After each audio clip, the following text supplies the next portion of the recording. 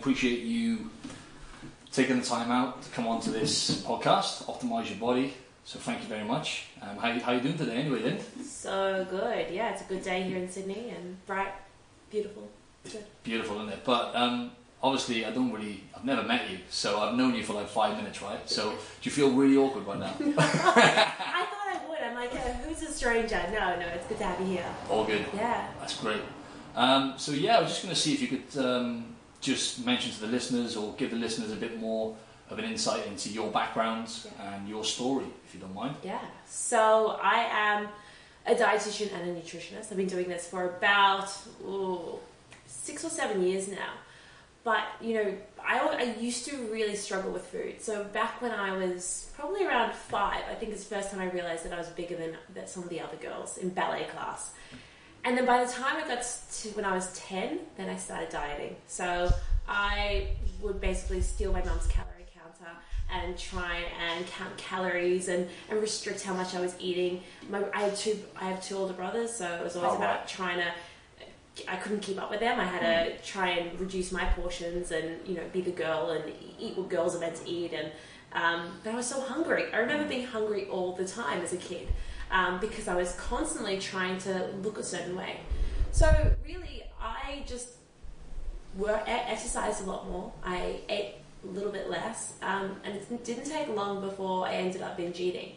So the binge eating caught me by surprise. It's not something I ever spoke about with anyone. I was binge eating for 10 years without ever anyone telling me what it was or me feeling like I was completely alone in it.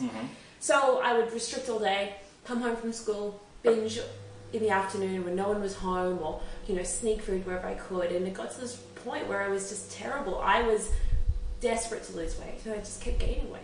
And I felt so out of control. And I think, had you looked at me on the street, you would have thought that's someone who doesn't care. And yet the opposite was so true. I was someone who was so obsessed, so dedicated to losing weight and eating well, and yet it felt like my body was kind of failing me. So that was a really interesting, there was a turning point when I got to 21. I just graduated as a dietitian. The common advice at the time was to eat less, here's a meal plan, go on a diet, and I thought, you know what, this is bullshit. I'm not doing this. There's no way that I'm going to tell people what to eat, when to eat it. It's not going to work. It never worked for me. No. So I decided I need to stop dieting. I thought I'm not going to keep gaining more weight if I stop dieting. I was already 20 kilograms over what I was meant to be at that point. And what point was this? How old are you roughly? I'm 21. 21 at this point. Just graduated. It's a very tender age, that, isn't it? Tender age. 21, young girl living in Sydney. It's like, oof. Pressure's on. Yeah, so I knew that something had to give. I couldn't keep going like this. I was like, what do I have to lose? So at that point, I was like, listen, I'm losing the battle. I just need to stop dieting completely. Stop dieting, gave it up, and started doing something called intuitive eating, which is, listening to your hunger. Eat when you're hungry, stop when you're full. As simple as that.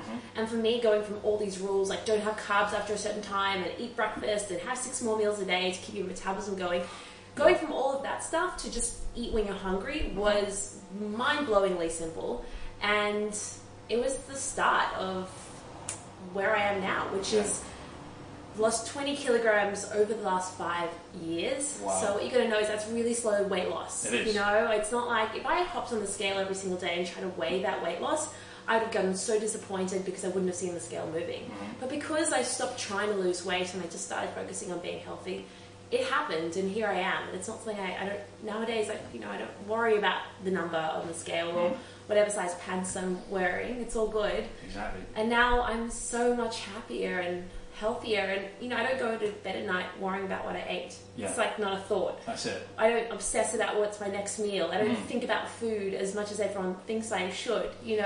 Food's just about pleasure for me, and I eat healthy because it makes me feel good, not because I want to lose weight or look good. Right? That's it. But on the other hand, when you said pleasure, a lot of people tend to eat for the mouth pleasure, right? For the emotions. Obviously, the emotional attachment is completely normal for us to be attached to food, right? It's a survival mechanism. But what I've learned is not really like, I don't think about it. Like you said, Dan, I don't really think about, I need food, because I know I could go days, weeks without food, right?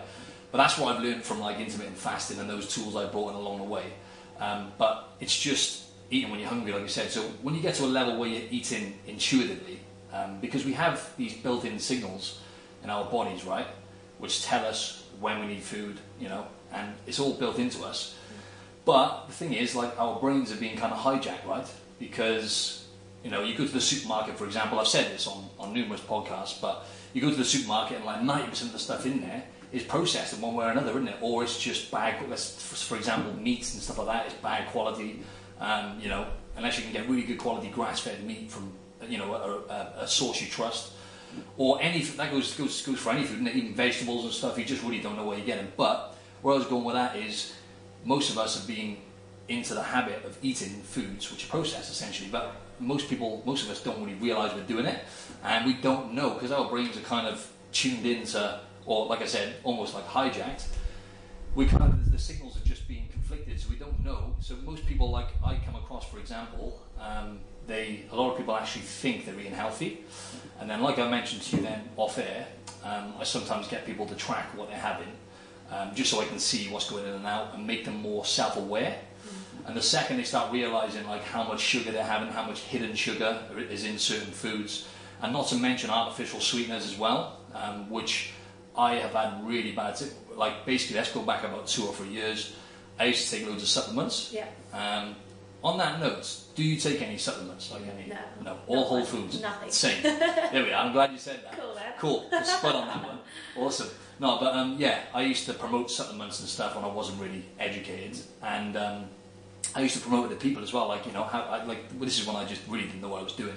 Have this protein bar, have that. Make sure you hit enough protein and stuff like that. I was completely brainwashed.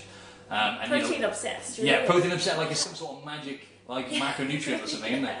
It's crazy. So yeah. Yeah, what you're saying is so spot on. I feel like from a really early age, you're programmed to be obsessed with food, right? Mm-hmm. Like, you go to a birthday party and you get to celebrate with food. You have you go to a funeral when you're older and everyone mourns and they share food. You catch up with friends. You go for breakfast. You go for coffee. You go for lunch. Your entire life, our entire social lives are based around food. Let alone, as I said, you go to the supermarket and you're inundated. Yeah, for sure. So unless you're conscious and you're going, I want to eat healthy, you're kind of, if you go along with the flow, you're not going to eat healthy. Exactly. And I think this is the problem we have. We kind of go, how do we find the balance between, hey, how do I not get obsessed with trying to manage every single gram of sugar that's going in my body, but at the same time have freedom and flexibility with what I'm eating so that I can be happy and this is a challenge. This is health to me. It's just like that boundary between the obsession and the free flow of it all. The intuition, as you said. For sure, yeah. And you being obviously, you know, as knowledgeable as you are, and the level you've got to now from the journey you've been on and what you've experienced in the past, and the fact that obviously you're a dietitian. Are there any particular, like, I know everyone's completely different and there's so many individual variances, right, from person to person, but is there any kind of methods or any kind of staple actions you have in place to help people who, because you kind of specialise in a sense with, you know, and help people who struggle with eating disorders and binge eating kind of thing. Is there anything you have in place which you find really effective in terms of helping people? Yeah, there's a few key things here, right? So, number one, if your environment is set up to make you eat healthy, you're going to eat healthy. Like, if I have my countertop right now, if I walk past and I've got my chocolate here, it doesn't matter how good my willpower is, I'm still going to go want to eat it. It's right in front of me. Human nature, isn't it? Yeah. Human nature. So if my kitchen is helping me be healthy, then that's the most important thing. There's so many people go, oh, you know, I struggle to eat healthy, and then it gets to like 10 p.m. and all I want to do is eat lots of chocolate. Well, the chocolate's obviously in your kitchen and it's really easily accessible, and that's how you're probably eating it. So first thing you can do is just kind of create a really healthy kitchen environment. So meal prep, I'm not obsessive about meal prep, you got to know, like, I'll just roast like 2 to 3 trays of veggies, because if I come home and I'm hungry, there's no way I'm going to make myself something from scratch. No. Like, I'm just not. I'm hungry. Like, exactly. At that point, I want something quick. Yeah. And cereal and bread, those options are quick. Yeah. So but they're not in the house, are they? No, well, then they're not really. No. So I got to go for like more things like veggies and stuff. That's just like ready, it's cooked, prepped, ready to go. Yum, it's right there. And suddenly it becomes delicious. So just sorting through your kitchen and going, all right, what do I actually binge on? There's some trigger food. So a lot of the things that I mentioned, so cereal, bread, peanut butter. 3 primary peanut butter, I didn't see that one coming. Yeah, that's a massive binge food. Huge, yeah. I don't buy it anymore. What all those foods have in common is that they're all healthy. Yeah. They're not, they're not junk food. Yeah. But Everyone overeats them. Everyone overeats them because they're delicious, they're quick, they give you a very high dose of satisfaction as soon as you have them. So the challenge there is to go, do I have to cut out bread, cereals, and peanut butter from my life? No, I do say no there, you don't have to do that. But at the time being, if you are currently binge eating a lot, just become really mindful of those foods. Yeah. If you have a thing with peanut butter, don't buy peanut butter for the house for the time being, but when you're at a cafe, go and order peanut butter. Like, actively go and get that food. Like, if you love bread, go get a sandwich for lunch, rather than getting it at home. It doesn't mean that you're not allowed to have it. You absolutely need to give yourself permission to have it, but you don't need to facilitate a binge. So, number one thing is, like, create a really healthy environment. Number two thing, don't eat in front of the TV. It's like the simplest thing, right? Like, this is number one thing, but everyone does it. Wow, I never thought of that one. So what happens is when you eat in front of the TV, you program your body to get hungry when you sit down and watch your favorite TV show. So you might be 10 minutes into your show and suddenly your brain triggers and goes, oh, it's time to eat. I normally always eat when I watch TV. We associate it with that, don't we? Yeah, like the cinema, isn't it? Totally. The cinema's a nightmare for people, isn't it? That's exactly it. Yeah. It's like Pavlov's dogs. Have you heard about that? Kind of. Russian scientist, 1800s, did this study. Basically found that he had all these dogs, like too many dogs, let's be honest. But he'd basically ring a bell before he fed the dogs. So the dogs would come running, they know it's lunch, it's dinner time. Soon enough, what would happen is he measured the dogs and he'd ring the bell and there wouldn't be any food, no smells or anything. The dogs would start salivating, which is the first step of digestion. So already the dogs had associated the sound of the bell meant that it was food time. And this is basically what you do when you watch TV. You turn on the TV, now your body's going ding, ding, ding, food time. So it's very hard to stop eating when you are watching TV, because as long as you're watching TV, that bell is ringing, telling you to eat and eat. And you're mindless, because you're watching something else, you're disconnected, and it can be a very numbing experience. And often with emotional eating, what we're trying to do is numb out whatever's happening, right? Like, this is my safe zone, I'll deal with all of that other shit later, but here I am right now. Exactly.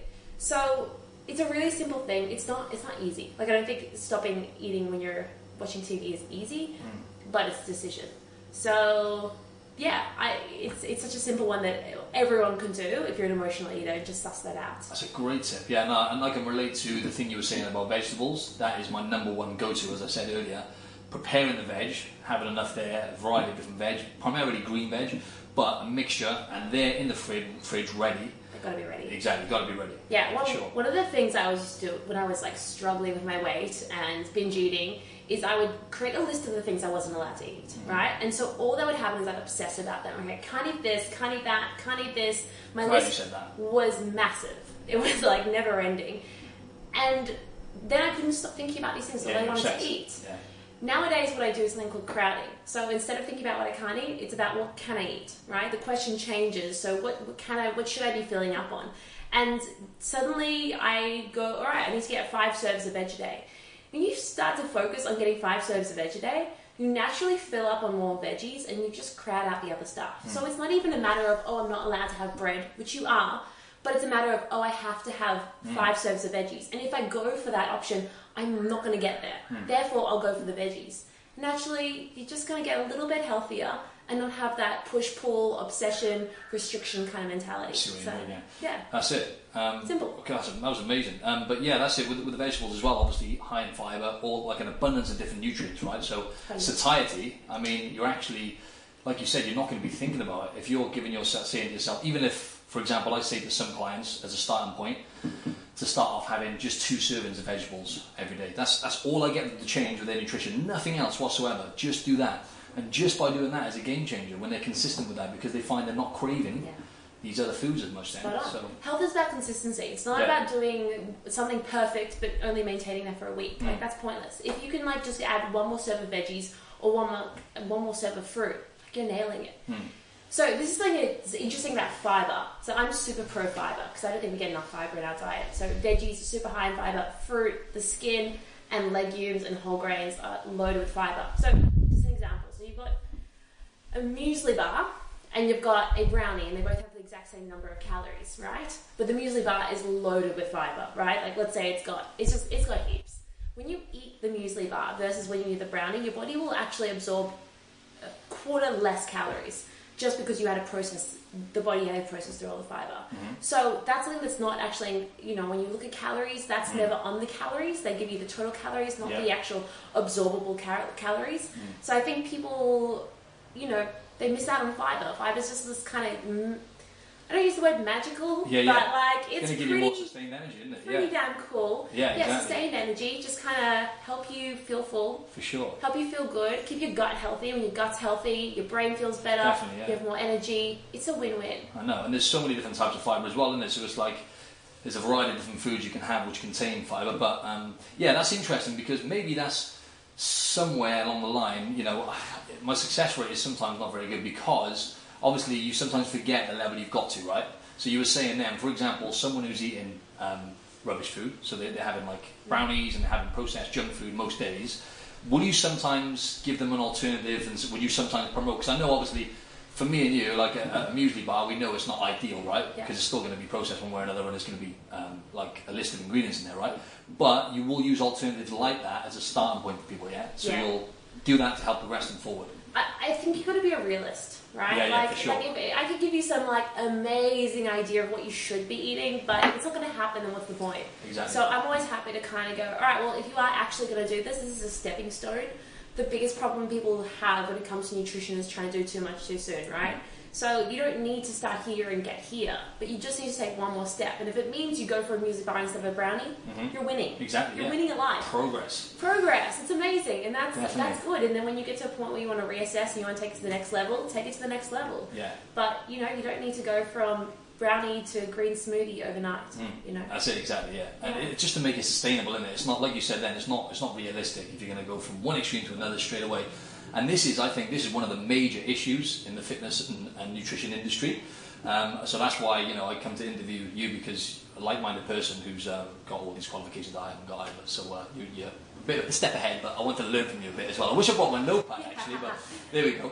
No, but yeah, I was just saying about, you know, it's always, you know, extremes, right? So with nutrition, fitness, people go onto social media, for example, they're looking for advice, looking for help, and they're just bombarded with all this information, and most of it is not, you know, it's just not, it's for people who are looking to benefit their pockets. A lot of the time they're not really at the level you're at, for example, where they have been through the journey you've been on, they're eating intuitively, and they're promoting this supplement, that supplement, and people are confused, and people are struggling, you know. And they'll get like a program, for example, like a training program from someone which is just like, you know, balls to wall type, high intensity, and then they're going to be on one of these diet plans then at the same time, right? So they've gone from being like super, you know, completely off the rails to boom. Let's say, for example, CrossFit. I'm not a massive fan, right? But I'm just gonna bring it up. CrossFit's an example. You know, it's based on intensity. Let's hammer you. Let's really go to town on you. You know, obviously you're going to burn calories. You're going to probably lose body fat, and then they're on a strict diet. But for most, like I'm going to say, as much as 90-95% of people, it's just not sustainable, and they end up rebounding at some point because they've gone, they've applied too much stress to their body, and their body's just gone, nah, man, this is too much. Too much. And then they've gone back into their old patterns, Yeah, you're at a really high risk of injury as well at that point, because you haven't done any exercise, and now suddenly you're pummeling yourself. Yeah. And the biggest thing I see is the biggest issue is when people make healthy food really untasty. You know, like sad salads. Yeah. Like, I have no time for salads, right? Like, you know, like when you're having broccoli and chicken for every meal. I've been there. And it makes you sad, right? I know, it literally does. Like, you've got a tear, like, streaming down your face as you're eating it, right?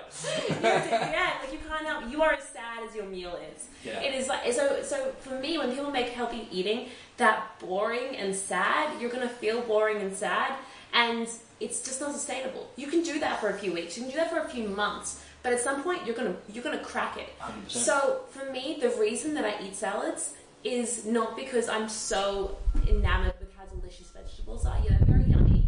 But I eat them because of things like a salad dressing. So if you have to compromise a little and have a salad dressing, and it's gonna make it taste freaking amazing, do it. Yeah, that's it. You know, it's these little things that are gonna make you more consistent. So rather than going for perfection or this really high intensity, bring it down a notch and just aim for consistency.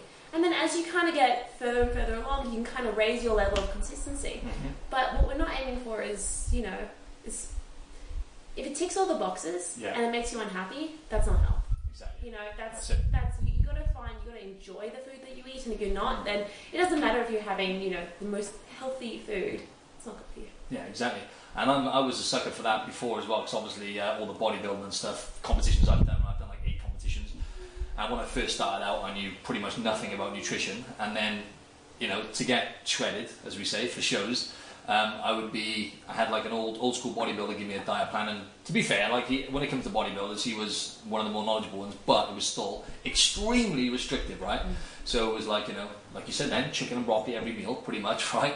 Maybe a bit of sweet potato and some salmon if I'm lucky, right? And that was it. And for like maybe, I don't know, 8 weeks leading up to a show, that is all I would eat, because that's all he knew from the competitions he's done or wherever. How'd you feel? How'd you feel eating that? Horrific. Yeah, terrible. And it was just, like you said then, like obviously when you're prepping for a competition, it's at a different level to someone who's just looking to maybe lose a bit of body fat and get healthy. But at the same time, it's exactly the same concept, right? It's restricted eating, as you've brushed over many times. And I looked at your article earlier, so we'll come to that a bit more later. But yeah, restrictive eating. So chicken and broccoli every meal, eating the same foods. The world's a very sad, lonely, horrible place, right, when you're doing that.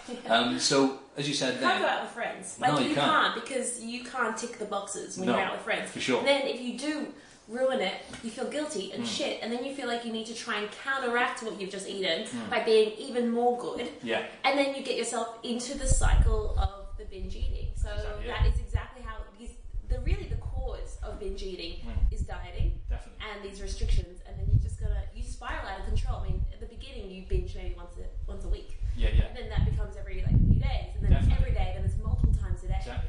And when you get to that point, you need to stop and think, all right, I'm binging all the time now. Something needs to stop. That's it. And almost if you need to reduce the intensity so that you stop binging, great, you win. Yeah, You're that's winning, it. you know? Yeah. So I'm all about making that little compromise. Yeah, you hit the nail on the head, and that's what it was for me. It was like, so even when this is the problem, see, so I know, you know how popular it is now, the bodybuilding world, you know, bikini models and men's physique and whatnot. Huge. Every Tom, Dick and Harry's having a go at it now, right? So, hats off to them, but the only issue is the aftermath. So I've prepped a few people for comps and stuff now, and I've got like one girl, for example, now I'm prepping, but I'm making sure that after the competition, just as important, if not more important, than the actual competition, what you have in place afterwards, right? So, luckily, she's already like at a high level, but I've met so many people and myself. So you said then, like for example, it'll be binge eating for 1 day in a week. So this is what happened, right? So I finished a competition. That's all said and done now, right? I've done 2 competitions in a row. I've come out of it, and then the following week after, it's been like a write-off. So I've been eating crap pretty much every day. The week after that, then it'd be like, right, I'm back on it now. You know, like I'm back on the diet. I don't even like that word anymore. Diet. Yeah, the bandwagon. Even the word diet. It has the word die in it, so I think you... Yeah, diet. Yeah, there we are. That's a good point, that is, actually. So yeah, and it would be like, this is the pattern. It would be Monday to Thursday, eating like restrictive, not realising at the time, thinking I was eating healthy, because I was having like chicken, sweet potato and broccoli again. Right, like you think yourself it's healthy. Yes, right? Where is exactly. this line? You go, obsession is, no, not healthy. Okay, go on. And then basically what would happen then is like I would just about get to like a Friday, I get to like a Friday afternoon, I would eat like one rubbish thing, and that will spiral into like Friday, Saturday, Sunday, and I'm talking like dangerous binge eating, where I'd be eating like Domino's, Ben Jerry, like you name the worst kind of foods out there, and I was going at it. And there's no satiation point. So when you actually hit into binge eating, so it's unlike when you have a healthy relationship with food. If you eat a lot of food, you get to a point where you go, oh, I feel physically ill. Yes. I feel sick. When you're in binge eating mode, so what you need to understand is it is like a primal switch that your brain goes into, where it's like, I'm protecting you right now. You need as much calories as you can get, because I don't trust you. I don't trust that you can feed yourself right now. Therefore, it basically switches off your hormones that tell you that you've had enough to eat. Yeah, like leptin. Is that yeah, exactly. So leptin gets like muted, so you can actually just keep eating and keep eating and keep eating insane amounts of food that you would never be able to eat if you actually had a healthy relationship with food. So the binges can be perpetual, like non-stop. Yeah, relentless. Grazing all day, and then you go to sleep at night and you hate yourself for doing it, and you wake up again, the cycle continues. The cycle continues, and like, when does it get a break? I know, it's destruction, isn't it? Mentally and physically. Yeah. So, and this is so common. This is like so normal. And the thing is, no one talks about it. You know, binge eating is the most common eating disorder. So it's about 48% of people have binge eating disorder, about 3% have anorexia. Okay, so 48% of people, like, is there any kind of like age, you mean just in general in like Australia? Or? Oh, of people who have eating disorders. Right, it's just like that's the ratio of people who have eating disorders. Right, 48%. And you know how often you hear about people who have anorexia, right? Yeah, like this is the eating disorder we need to be careful of. Well, actually binge eating disorder is like, and most people don't know they have it. No. Most people have no idea. Because they're so attached. To be diagnosable with binge eating disorder, it's like you just need to be binging once a week for like a few months. Yeah. I know so many people who would already tick that box without even realizing that they're have an eating disorder. Yeah, I was going to say, I know loads of people as well who have the same. Like, it's almost like a bit. I would go as far to say it's an epidemic now because the self-awareness just isn't. Obviously, we're in an obesity epidemic anyway. We're the worst state we've ever been in, right? And we're in a dieting epidemic, right? Yeah. So we have these two worlds that are pushing against each other. The result is going to be binge eating. Exactly. And dieting doesn't actually make you lose weight. If you correlate when dieting was invented, right, with obesity statistics, they pretty much follow a very similar curve upwards. So it's almost like the minute we started telling people what to eat, when to eat it, we all started gaining weight because just psychologically we're not programmed to be able to do it, which is why you need to be intuitive eating. It's like the only way. It's how people manage their weight before all this. It's the only way that we are going to be able to manage our weights. Exactly. We're so on the same page here because that is my message as well, and that is my goal. And actually, it's almost like a dream now. My dream is to build this online business and help hundreds of thousands of people. That's what I want to do. Great. Get to the level that I'm at now, which is an amazing place to be, the same place you're at now, where it's like it's no longer any stress involved with eating whatsoever. So good. You know? Do you know, I never thought I'd get here. Like, I remember being like so deep and dark in it and going, I just want to be normal around food. Yeah. Like, honestly, I envy those people who can like get halfway through dessert and go, no, I'm good. I've had enough. On that note, I read on your article because you used to go out. I don't know whether this is true or not, but you used to go out with friends or whatever, and you'd have go out and have a meal. You'd all have desserts. You would say no to the dessert, and then you would go home and cook the town yourself, right? Totally, right? I'd be good, right? Like I'd go out for dinner, I'd get the salad, I'd be good. They'd eat everything. I'd feel like jealous, but at the same time, I feel like so good. I'd be like, ooh, look how good and restricted and controlled I am. Thank you. You eat the crap food, I'll be good. Yeah, look how much discipline I've got. Totally. Check me out. Get home. I'd be there as well. Demolish the kitchen and go, oh, wow, that just happened. And that's just that's the cycle because there's so much shame around binging, right? Like, exactly. And if you are not the right weight, then everyone loves to see you being good. Like no one. It's like. It's almost like inspirational, isn't it? But it's not, though. It's not all about that, is it? It's about, like you said, eating intuitively. Totally. We live in a world where it's more okay to have an eating disorder than it is to be overweight. That's another valid point, actually. Yeah, it's true. Yeah, it's always endorsed, right? Like if you're overweight, maybe you should get an eating disorder. That's the message we get sold all the time. Yeah, and it's ridiculous. Whilst you're saying that, I mean, do you ever I get this a lot. It's like I still get people say to me, how do you do it? Like, how do you eat that kind of food? It's like I'm doing it because I'm really trying to be strict. Like it's a constant battle. Like it used to be. Like it used to be like that. It used to be like, oh, just get these meals down me now. I look forward to the weekend, and then I wouldn't be like you just said. Then I was in that category where I had an eating disorder, basically, right? And that 48% of people who binge. And it would get to the weekend and I would just deny it all week. I would forget about the weekend before.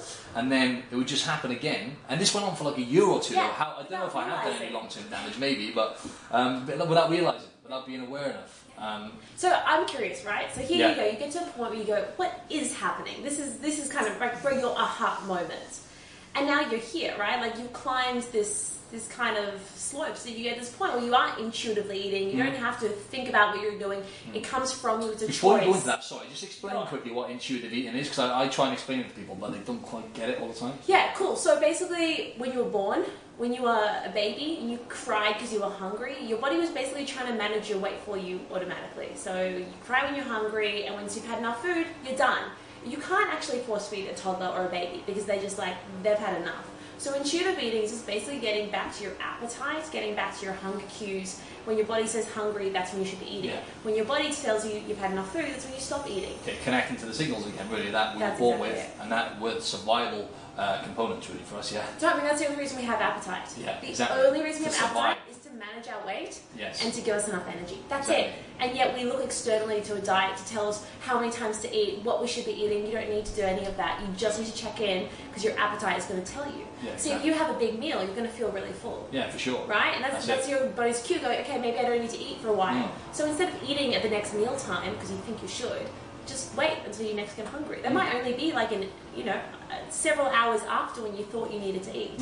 So it's about disconnecting from the rules and tuning back into your body. Cool. I was just going to say on that note then, I'll forget about that now because I want you to go on to that point you were at now where you said you climb and you've got to that point now. You've climbed the mountain. The question's for you. How did you get from this like moment where you're obsessive to being intuitive? It's a very, very slow process, Yes. and it just all of a sudden it all clicks. And I'll tell you, one of the main ways I've done it is just by applying myself and actually learning, reading in between the lines, not listening to the bodybuilder world, because I could see most of these people were screwed up, right? And I was like, something's not right there. I'm going to stop with this 6 to 8 meals a day. So I used to think, right, I used to have like at least 6 meals a day. I used to have like, it makes me laugh looking back. I used to have like, even when I wasn't competing, like if I went anywhere, I couldn't go anywhere without my meals. Yeah. Right? Carrying so your stuff around with you. With an ice bag I paid like $300 for, which is just pointless really. But I used to have it, and I used to take my meals with me, and if I didn't eat my meals, I would literally think that muscle would fall off me.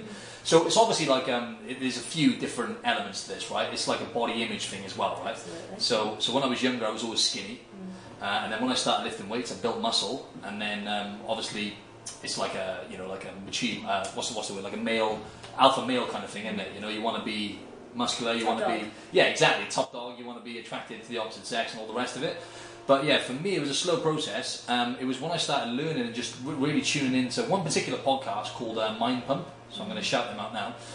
And I just started eating just basically varying my food more. That was the first step, actually, looking back. I've never actually had that question. Varying my food, rotating my food more.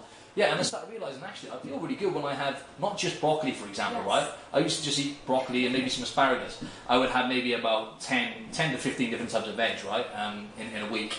And I just started feeling amazing. And then after, literally, it seemed like a few weeks, I started just, without thinking about it, just intuitively prepping more vegetables. Cool. That was the game changer. It sounds really silly, and everyone knows vegetables are good for you, but until you actually like you said, how important consistency is, eating them consistently just changes the game for you. But then it was just a gradual thing, and then I started, like I said, rotating my foods more, and then I started tracking, and that helped me a lot. So it can be hit and miss, as you say, because some people get obsessed with the numbers. But for me, it wasn't so much about the calories. It was just about, I wanted to know how much fibre I was having and protein and stuff. So I wanted to try and see, I wanted to have less protein, right? Because I was having a dangerous amount of protein. And I learned from the Mind Pump guys that that's not healthy. I was having like 3 times the amount I needed. Yeah. You can imagine I'm having like 6 meals a day. You know, there's a lump of meat in every single, you know, there's like chicken or there's some red meat or whatever in every single meal. So I was, and protein supplements as well. Overloaded. And that was one of the main, last thing I'm going to say, one of the most transformative things was cutting out supplements. I was sponsored by this company. I don't know, you know, you get these athletes saying they're sponsored, you get a free tub of protein a month. You're not, come on. It's not sponsored, is it? Free stuff. Yeah, and you get a box of protein bars. Come on. I used to have like, and there's nothing more processed than a protein shake right nowadays. Nothing more processed than a protein shake. You know what I mean? What is it? What is it? What is it? I don't know what that is. Exactly. Yeah. You're like, what's the flavour? It's like some crazy raspberry ripple flavour, and it's like it's derived from a cow, right? It's milk, and then it tastes like epic, you know. So and all the artificial sweeteners, all the natural sweeteners, even that send your brain into craving all the sugars. Definitely, and the gut as well. It alters your gut flora either way, doesn't it? Even if you become so gassy, your gut's all over the place. It doesn't make you feel good. No. So I'm so glad that you got to that point, because I think there is an obsession with protein in the health world, and I think, you know, when you actually look at how much protein you don't need nearly as much protein as you think you do. You get a lot of different plants. It's all corruption, really. It's just for people that make money, and like the protein industry is a multi-billion-pound industry. Yeah, right? I mean, $4 for a protein bar. Yeah, exactly. It's money-making business. That's it, they don't care. When you can get a banana for $1, you know, why would you not? You exactly. know? Yeah, that makes sense. So it just totally. You know, I think that's why people think that healthy eating is really expensive as well. So, all right, getting off track. But that's fascinating to me, the way that you did it, because what I hear and how I can relate to my story is how gradually and slowly I needed to take that process. It's the same to me, yeah. To go from obsession to getting into a healthy mindset, you need to pick just one thing that you think you can change and start working from there. Not trying to change everything at the same time. So for me, it was like, I'm just going to listen to my hunger, and I'm going to eat what I feel like eating. And that for me was amazing. You know what I realised is that I actually didn't want to eat chocolate all the time. No. You know, like that's it. As soon as I gave myself the choice, then suddenly I was like relieved to hear that my body wanted to eat healthy. Exactly. And then slowly I began to crave eating healthy foods. But only when you give yourself the permission and you let go does that happen. As long as you tell yourself you have to, it'll always feel, it's a bit like being a rebellious child. You never really want to do it, do you? Exactly. And I was going to say, then that's it, rebellious child. That's a good point. But yeah, and that's what you were saying earlier. It's like when you say to yourself, you know, you can't have something as well. I find there's different kinds of like vocabulary you can use, right? which I find quite effective. Is like, as soon as you say to yourself, you can't have something. Now, for me, there's something in me is where I can't. I don't know what it is. Something stemmed deep inside of me where if I can't do something, I really want to do it. Right. So there's nothing worse than someone trying to clip my wings or saying I can't do something. You know, trying to take my freedom away from me. Just you wait. Yeah, exactly. That's it. I think most of that probably comes from all the shows I've done actually, because obviously, you know, and all the different photo shoots I've done. But yeah, I've lost where I was going with that now, so I'm going to go back to the other point I had in my head. Forget about that. Connected with. Oh, sorry. Go on. What was I actually saying? Well, I just wanted to talk because you mentioned before about the social media, and you're following these people who are getting endorsed by protein supplements, and a lot of people you're following at the time were themselves disordered in their relationship with food. So you're basically just following along this rabbit hole. That's right. And I think that's just about, let's talk about body image and talk about getting sucked in on social media and how you need to be so vigilant about who you follow. Like, honestly, who you allow into your social media feed is who you allow to change your brain 100%. and to change who you are. Absolutely. And if you're scrolling and all you see, and like, do a test right now. Go on your like Instagram and scroll and see what are the first 10 images that come up. Because that screenshot is going to be what you start to believe and who you become. Exactly. So if it's people who are just ripped, if it's people who are obsessively counting macros and nutrients, you are going to become like that. Exactly. So for me, it's like, do a cult. Get really ferocious about your social media space. That is your territory. You can control what goes into your brain and make that into like the most positive space that you can. For me, it's like, as a female, if I scroll on social media and all I see is women who are models who are so beautiful and not eating, then that's obviously what I'm going to want to do. But instead, if I fill my feed with stuff that actually makes me be more balanced and healthier and feel good about myself, I'm gonna wake up in the morning and I'm gonna feel good about myself. Yeah, exactly. That makes sense. And is it really necessary, for example, for anyone who's following someone when it comes to nutrition, like a dietitian like yourself, and someone who's healthy, basically just a healthy individual, you've created balance in your life?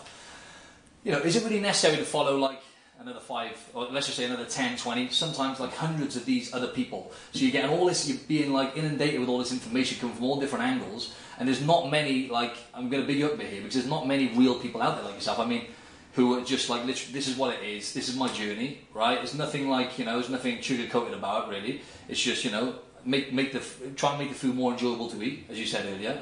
But is it really, where I was going with that is it really necessary? And if you follow any, say, fitness models, for example, or you follow anyone who's really lean and you admire their physique, is it really necessary for you to follow 50 to 100 or hundreds of these insta-famous models? Is it really necessary?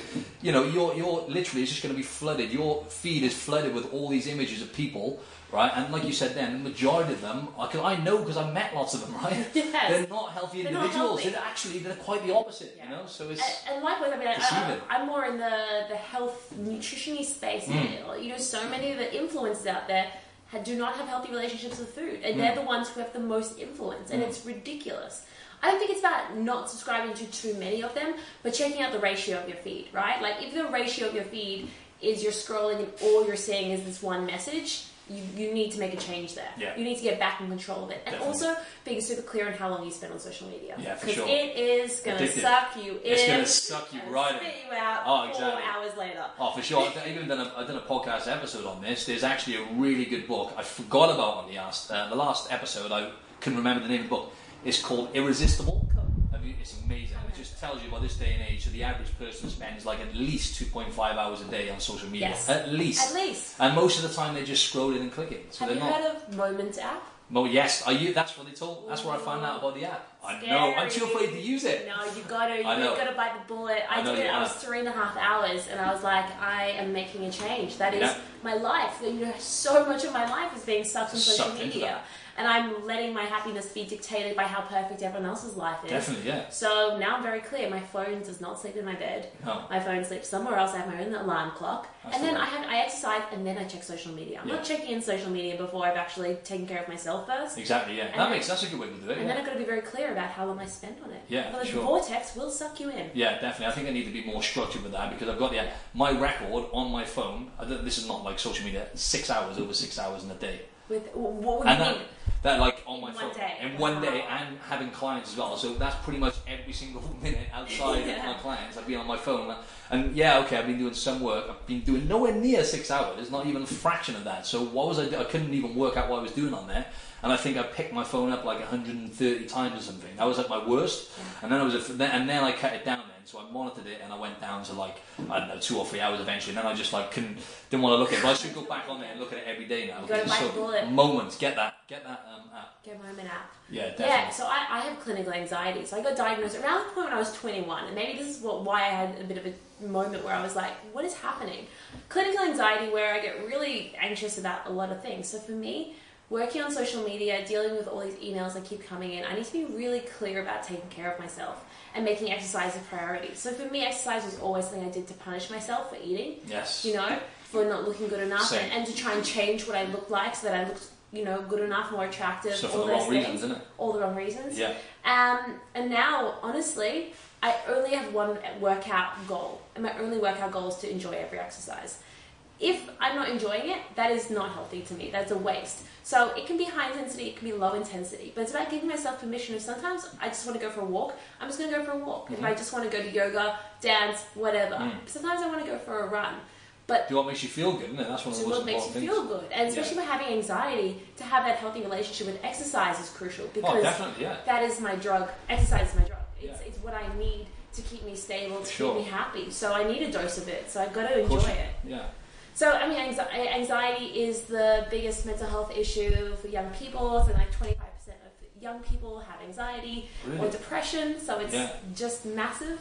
And yeah. Exactly. And it's so common now, like, especially in guys, it's like 1 in 3. Well, I think the stats back home are like 1 in 3 guys. And 3. Yeah, 1 in 3. That makes sense to me. And guys as well, when guys get it, gets a whole lot worse. You know, guys get depression, it's so much more severe when girls get it, because they're not talking about it, and no one's talking about it, making it sound like it's normal, when everyone actually does. Everyone's struggling and dealing with the same issues. Definitely. We've got to make a few changes. For sure. And the thing is, like, it's almost like an experiment. Just going to go back to social media one more time, because it's a serious issue. Yeah. So they don't even know the long-term effects, right, of all this stuff. And, you know, you're releasing dopamine every time you go on your phone to look through your feed or whatever. You're actually getting a rush of dopamine every time you do it. So it's just like a drug, right? So, social comparisons, right? So I think there's a saying, comparison is the thief of all joy, right? And I do it myself. Sometimes I compare myself to people, and I get sucked into it, and I'm like comparing. It's not always about physique, it's just whatever it could be. It could be anything, like business, whatever, and you compare, and you get sucked into that negative mindset, like, why aren't I at that level? Why haven't I got there? And then you start feeling sorry for yourself, right? But people on a daily basis, they're not aware.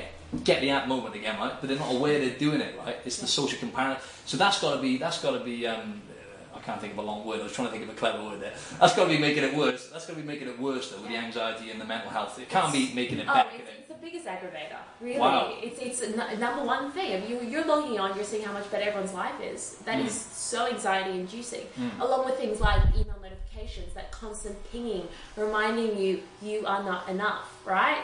And this is the feeling we have, is that we just go, I'm not enough. Compared to everyone else has got this. So this kind of makes me think of things like body image, right? So I think there's this misconception when it comes to how do I love my body, or how do I even think my body's okay, right? Like, there's this misconception that I have to change what my body looks like so that I like it. That if I get more muscles, if I get more toned, if I lean up, then I'm going to like my body. That's bullshit, to be honest. All that happens when you get to that point is you find one more thing that you don't like about your body, right? It's never ending. At your peak, you're like most ripped, as you said. Yeah. Were you ever like, I have made it, I am perfect. No. As I am, I'm great. Definitely not. That's the message. You're literally right on the same lines here, because I say this on pretty much every episode. That is what it was for me. It was all about the physique and the aesthetics, right? So until you shift the reasons why, and that takes a little bit of time, but I was focused on how I looked, right? So it was like, it was a serious like body dysmorphia issue I had, right? Because like you said then, I would get shredded. I would be like in this incredible shape, but it still wasn't enough. There were still areas I wanted to work on. I was still comparing myself to others, because when you do competitions, obviously you're on stage, you're being critiqued against other people non-stop, right? It's comparisons, exactly, like at its finest. But then you're following these people as well then, right? So you're looking and you're like, oh my God, like he looks... And then you're just getting into that mindset. So it's until I got to the point, and like you said, it doesn't happen overnight. Until I got to the point where I was eating intuitively, and then I was in tune, listening to my body in terms of what training I need to do. Now that's an art as well now, because like you said about intensity.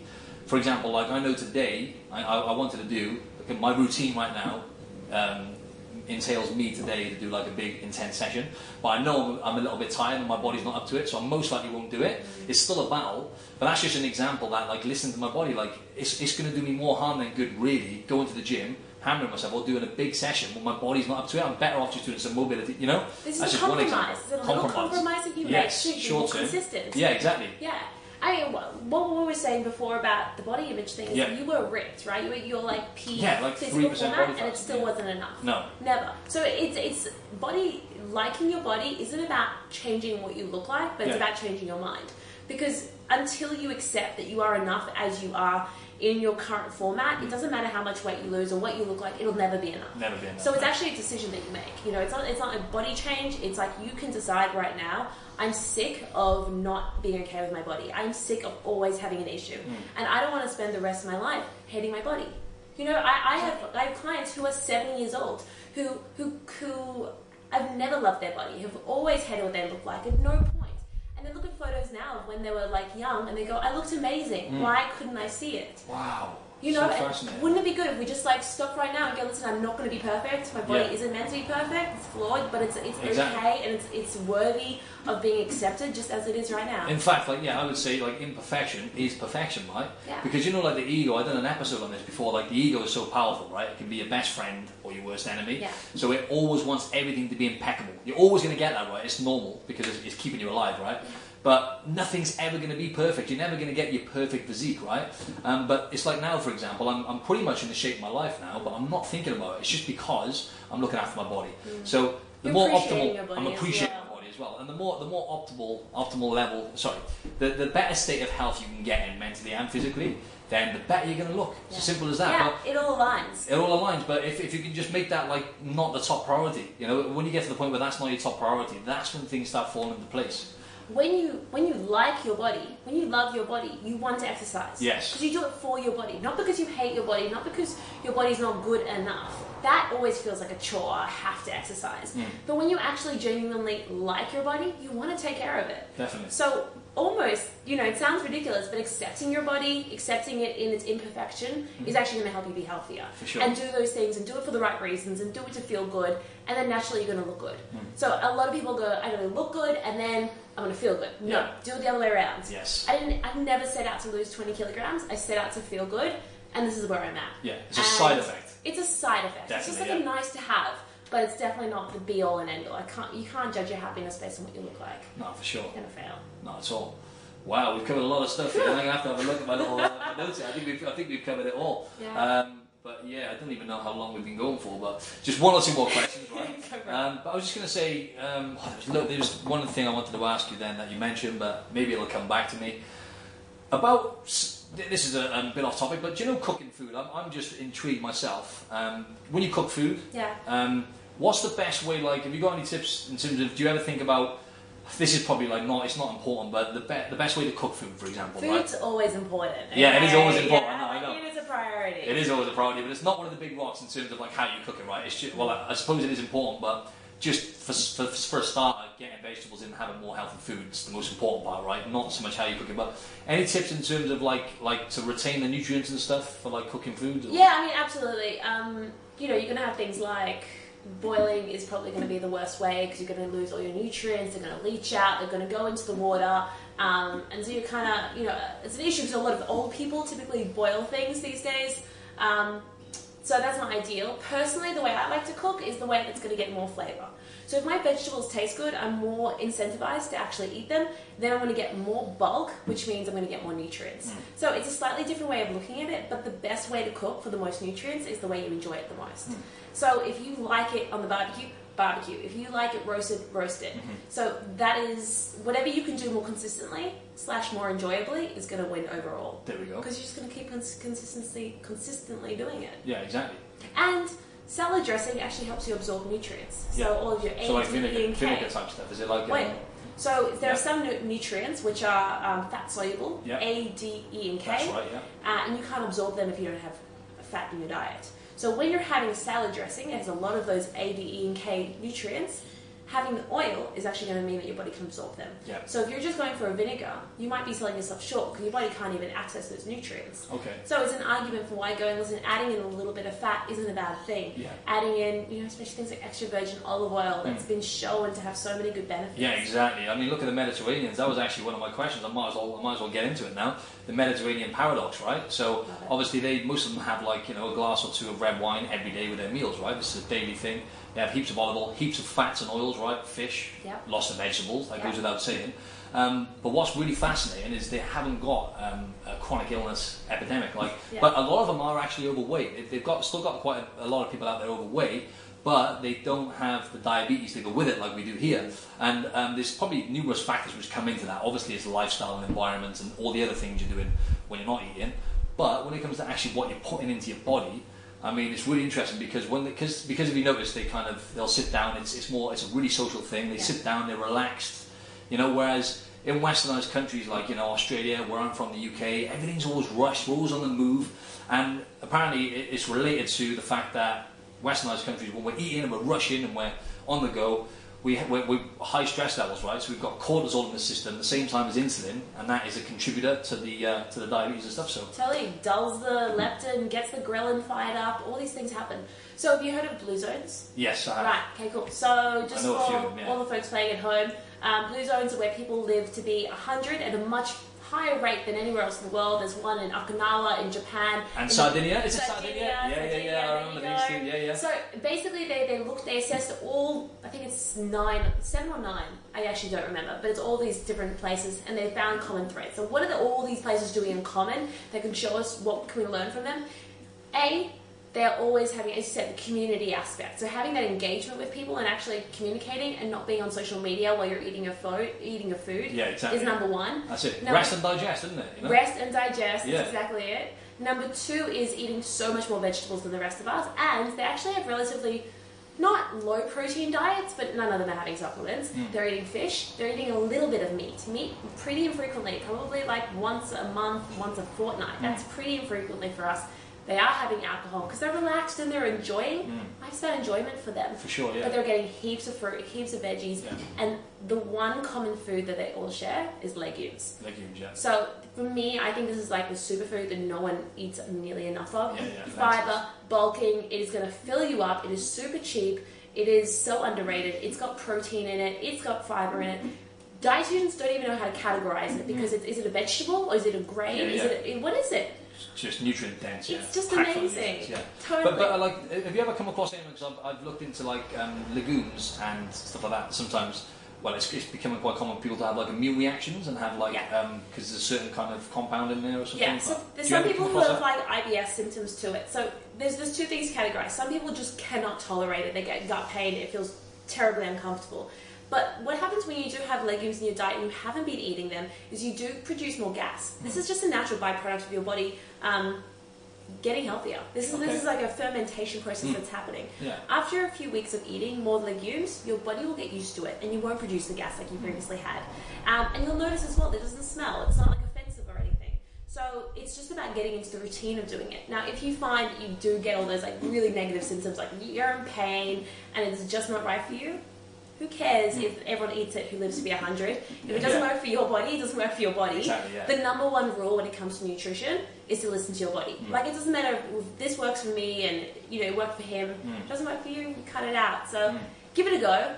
Be a bit patient with it and just kind of go with a smaller amount. Canned legumes are going to be a bit easier to tolerate than having the dried stuff. And just start with a small dose every, about 3 times a week. And just see how you go. And if it works, it works. If it doesn't, it doesn't. So you're talking about like beans and all these kind of things, like beans, lentils. chickpeas, lentils, full bean mix. Your own kind of baked beans, black beans when you're doing some Mexican kind of thing. Of course, It's iron as well, right? Is it like there's an abundance of nutrients, but non-heme iron, so it's less absorbable than a red meat, but it is definitely still there. Cool. But main thing you're going to be getting there is fiber. So you're going to notice that your digestion speeds up, your metabolism speeds up, you feel full. Yeah. I I can say You can go so on many. forever, I could go on forever with No worries. ideas. And you said about meat then, right? Literally, we're going to cap it off now, right? Yes. Meat. I eat red meat probably about 2-3 times a week or something, yeah, and it makes me feel good, right? Yeah. So if you can get good quality, like it has to be good quality, grass-fed, Yeah. you know. And obviously, you're talking about fats and stuff earlier. There's certain types of fats and iron and stuff, yeah, in red meat and all the rest of it. Again, I could go on forever, but it is kind of nutrient dense and like it is good for you, right? So I mean, what I'm trying to get at is how much meat do you have, for example, in terms of like red meat and just meat in general? Yeah, so it's a great question. Like everything, broccoli and chicken can be really good for you, but if you have it every single day, not good for you. Same thing with red meat. It's nutrient dense, it's good for you, but having way too much of it, definitely not good for you. It's like anything, man. To be honest, I personally I try only eat meat once a day. So maybe that's lunch or dinner, but then if it's dinner, then it's a vegetarian thing for lunch. Okay. As an example, so once a day, so regardless, meat, fish, anything, just once a day? Okay. Once a day, yeah. Cool. And then what I do is I try and work on 100-gram serving size. Okay. Which is tiny. It's Yeah. really small. Yeah. So that is tiny, yeah. Yeah, for me it's That's raw weight, yeah? That's raw weight. Wow. So okay. that's about stretching that protein Yeah, and getting that and eating less meat. So for me, I'll eat red meat twice a week. Yeah. I'll do the rest of it chicken, fish, and other options, but it's about pulling down on that serving size when I do have it. Okay. It's not, and that works for me. For me, I get enough iron by doing that. If you need slightly more, you need slightly more. I just think there's an overconsumption of meat in general. You save so much money. Plus the environmental aspects of eating a whole lot less meat. It's very trendy these days. You need a little bit of meat, you don't need that much meat. Just like the centenarians, the people who live to be 100, that's about how much meat they're having. Yeah, exactly. They're probably eating less meat than that, actually. Yeah. They're not eating very much at all. I see what you mean. Yeah. It's an evolution thing, isn't it? Like, we wouldn't always, like, if you think about, like, back in the day, 70, let's say 100,000 years ago, we wouldn't have the luxury of having meat when we wanted it. Meat would be like... Every meat, day. Yeah. Oh, meat would be like a godsend, wouldn't it? Once a That month, if we're lucky. You have to hunt an animal, you have to expend all that energy to kill it, right? I know, sorry to the vegetarians out there, whoops. But, you know what I mean? It's like a luxury, isn't it? Absolutely. And today, it's like an everyday thing, and we're just so frivolous with how we treat animal, like, product as well. Yeah. When you eat animal, be conscious of it. I personally don't think you need to cut it out completely, but just like what they show is getting a lot of variety is really beneficial, being mindful of your meat consumption, as you said, making good choices when you can. This is not hard, but this is just one more step in the process. So if you're ready to take it, take the next step. If not, maybe try adding legumes in. That's great. And so just what I was going to ask, and the last thing now is three like tips you have for the listeners, or maybe to be more specific, is there anything like that you have really kind of struggled with in terms of giving people advice and stuff, because we're living in a world now, right, where there's more, like I said, there's more information available to us than there ever has been, right? Yeah. So we're almost like snowed under with it. So is there anything, any obstacles and challenges you faced trying to get your message across to people? Yeah, I find the whole superfood thing really quite tough, because I feel like people get distracted by, I should eat this superfood, yet they're not getting the basics right. Like, if you're not having 5 serves of veggies a day, but you want to add acai into your life, like, that's such a waste of money and such a waste of your willpower. Your willpower, you only have so much in a day before you're going to use it all up. Exactly. Use it all up and trying to eat acai for breakfast, and by dinner time, you're like face planted into your kitchen, right? Like, prioritize what matters, and don't get distracted by things like chia and all that other kind of stuff until you're ready for it. Yeah. So like, that's like my biggest challenge. When people go, I really got to be healthy. That's not the solution. Fruit and veg. That's it. There we go. There's a whole lot of people who think that they know exactly how to do nutrition, and that there's one way to do nutrition, and if it's not my way, then it's not right. That's ridiculous. That is ridiculous, like as I said, like there's bio individuality. We're all so different. So if anyone you're following on social media claims that they know what they're talking about and this is the only way to do it, like, they are a fraud. Unfollow, dislike, because honestly, there's so many ways to be healthy, and you just don't need to just do one way. So yeah.